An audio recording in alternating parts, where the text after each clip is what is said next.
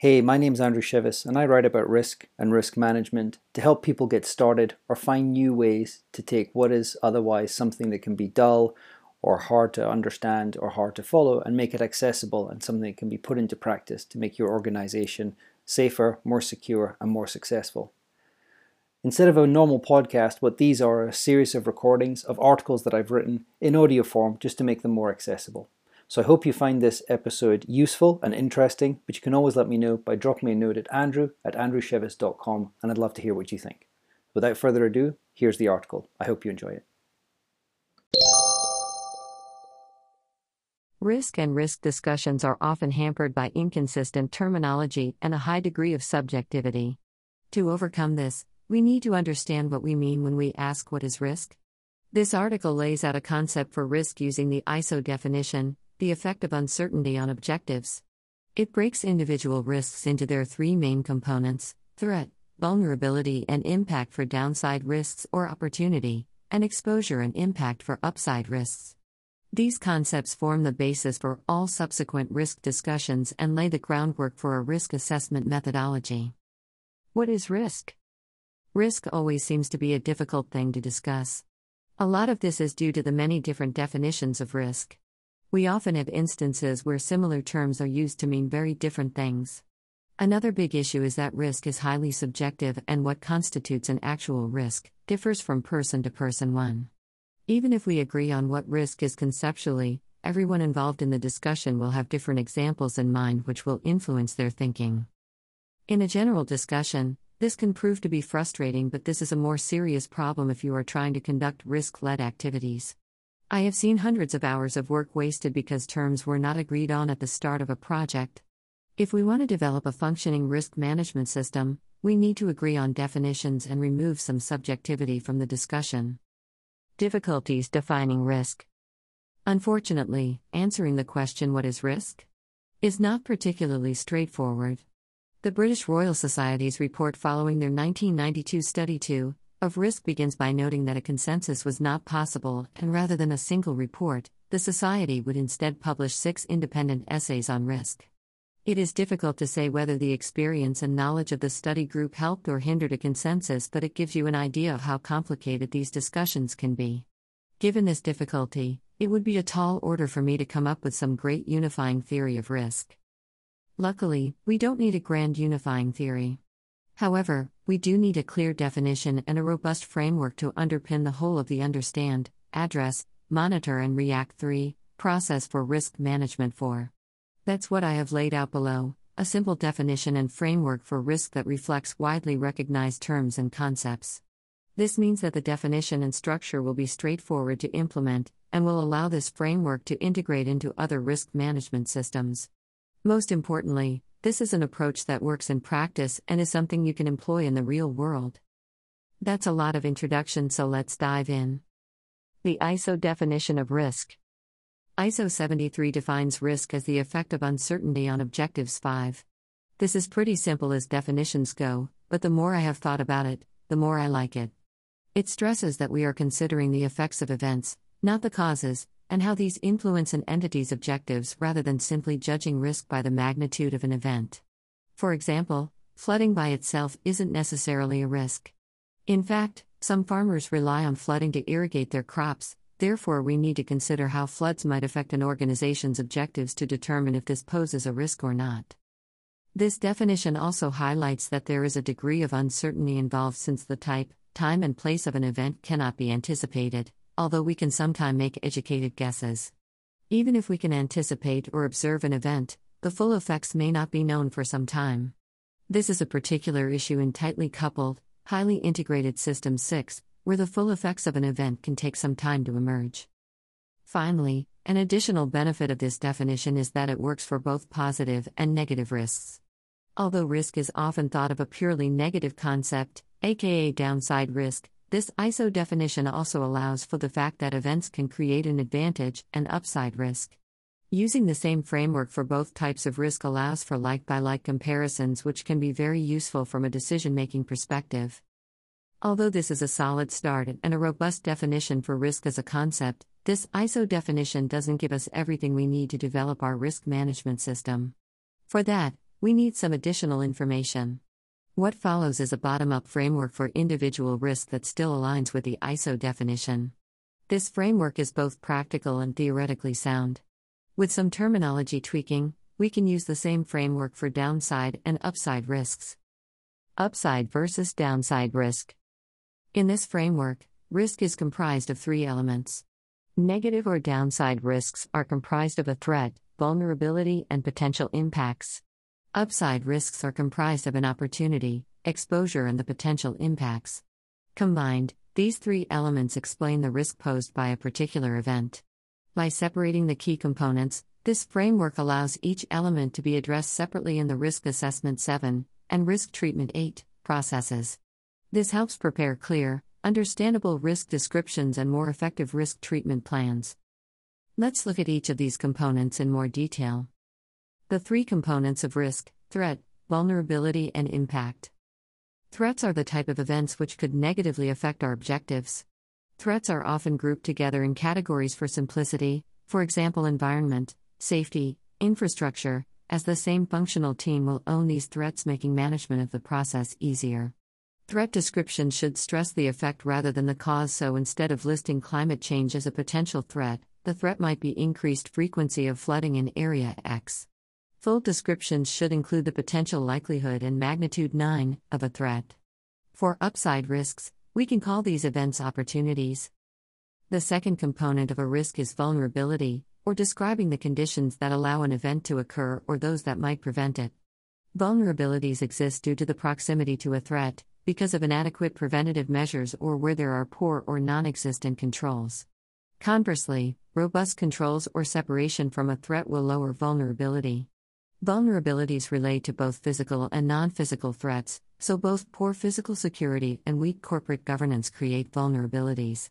For upside risk, we can use the term exposure. Threats and vulnerabilities are considered as pre-event factors, left-hand side for those of you Risk Bowtie 10 enthusiasts out there, as these create the conditions that allow an event to occur. If an event were to occur, we have to consider its effects and the specific impact on the organization, the right-hand side. Impact is highly contextual, and it is not always the immediate effect of the event that is being considered. Instead, we should consider the effect that the event has on the organization's objectives, which might be a combination of physical effects, reputational damage, and loss of market share. For example, compare two warehouse fires. A fire that shuts down an Amazon distribution center in the summer would still be a big incident, but is unlikely to affect such a large organization's overall objectives. Conversely, a fire that destroys a small business's only warehouse immediately prior to a period of peak demand would have a major, maybe catastrophic, impact. By maintaining an effects-led approach, we ensure that we focus on the impacts on the business, not the event itself. Describing a risk. If we combine these three components, a risk is comprised of an event that poses a threat, vulnerabilities that could allow the negative event to affect the organization, and an impact on the organization's objectives. If we combine these into a risk statement, you can see how these three elements describe a risk in detail. XYZ company faces a significant risk, severity description, due to the potential for civil unrest in Janwick, threat description, which could severely disrupt our global supply chain as our key manufacturing sites are concentrated there, impact statement and explanation. The firm is particularly vulnerable in Janwick as our local safety and security arrangements were designed when the country was peaceful and have not been updated to address the deteriorating security situation. Vulnerability statement. This gives us a clear explanation of the elements that contribute to this risk, and we can start to see how we can target elements of the risk for treatment. This type of statement also aligns closely with the kind of risk statement that would appear in an Enterprise Risk Management ERM Program 11. This means that in addition to aligning with the ISO definition of risk, this framework is also something that could be incorporated into an ERM framework at a later stage. Benefits of this approach. This approach has several additional benefits. There is no unit for risk, so we cannot measure it as such. However, we can use this definition mathematically, so risk equals threat x vulnerability x impact. 12 gives us the basis for quantitative risk assessment. This R equals TVI formula provides quantitative values that allow us to evaluate, grade, and order risks. Read more about risk grading and metrics here, In turn, this significantly improves our ability to assign priorities and allocate resources to reduce or exploit risks. Again, the same basic formula applies to upside risk, where risk equals opportunity x exposure x impact, R equals OA. The second benefit of this approach is that separating these three components makes it much easier to see where mitigation is possible and what effect different treatments could have. Cost-benefit analyses or return on investment, ROI, calculations can be combined with this approach to determine where resources can be best spent. In the Janwicks example above, the changing security situation has rendered the existing safety and security arrangements inadequate. Breakdown of law and order is a function of the state and not something the company can likely influence, so treatment could be focused on reducing vulnerabilities by enhancing security measures or moving manufacturing elsewhere. Alternatively, developing a parallel supply chain as a backup would allow the company to reduce the impact if something did happen.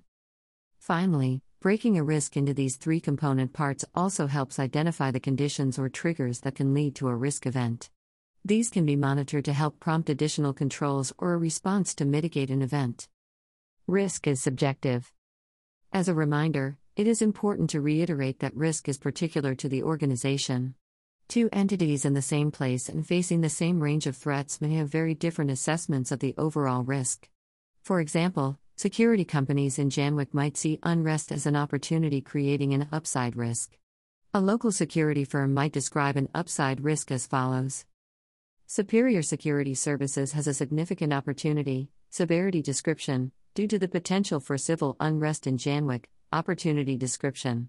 This could lead to a significant increase in demand for security guards and protective services, which have been limited due to the relative peace that has existed until recently. Impact statement and explanation.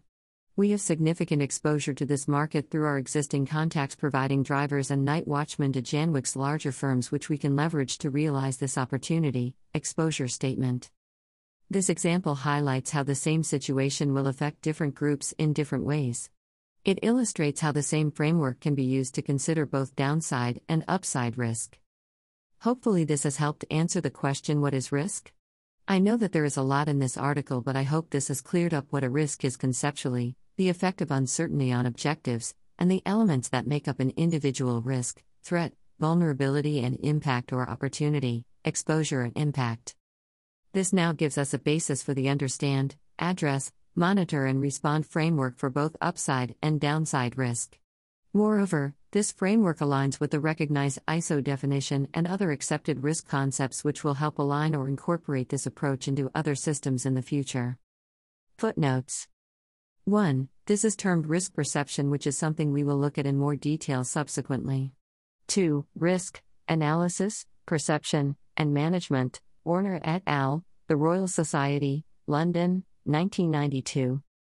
3. Please read A Foundation for Risk Management before you go any further, as this lays out our overall structure for risk management. 4. Risk management, the process used to assess and treat risks in order to reduce uncertainty and limit effects. 5. ISO 73, Risk Management Vocabulary. 6. These give rise to what Perot calls baffling interactions. These interactions and the associated issues are part of what gives rise to his normal accident theory. Normal accidents, Perot 1999. 7. Risk assessment involves the identification of risks followed by their evaluation or ranking. ISO 31000 Implementation Guide, AIRMAC, Alarm, the IRM 2010. 8. Risk treatment, steps taken to mitigate downside risk or to increase upside risk as part of the risk management process.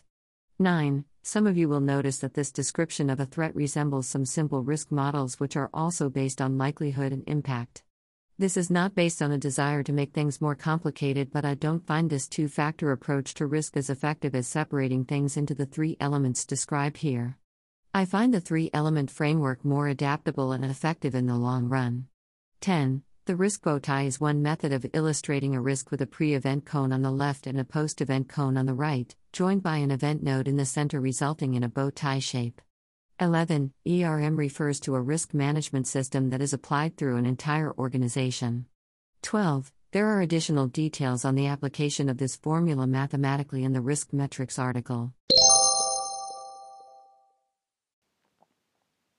So there we have it. I hope you found that article useful, and if you'd like more like this, please subscribe to this podcast, or you can also go to andrewchevis.com where you can find the original writing and lots more in the way of tools, templates, and materials to help you with whatever risk management challenge you're facing. So until next time, thanks so much, and I'll see you soon.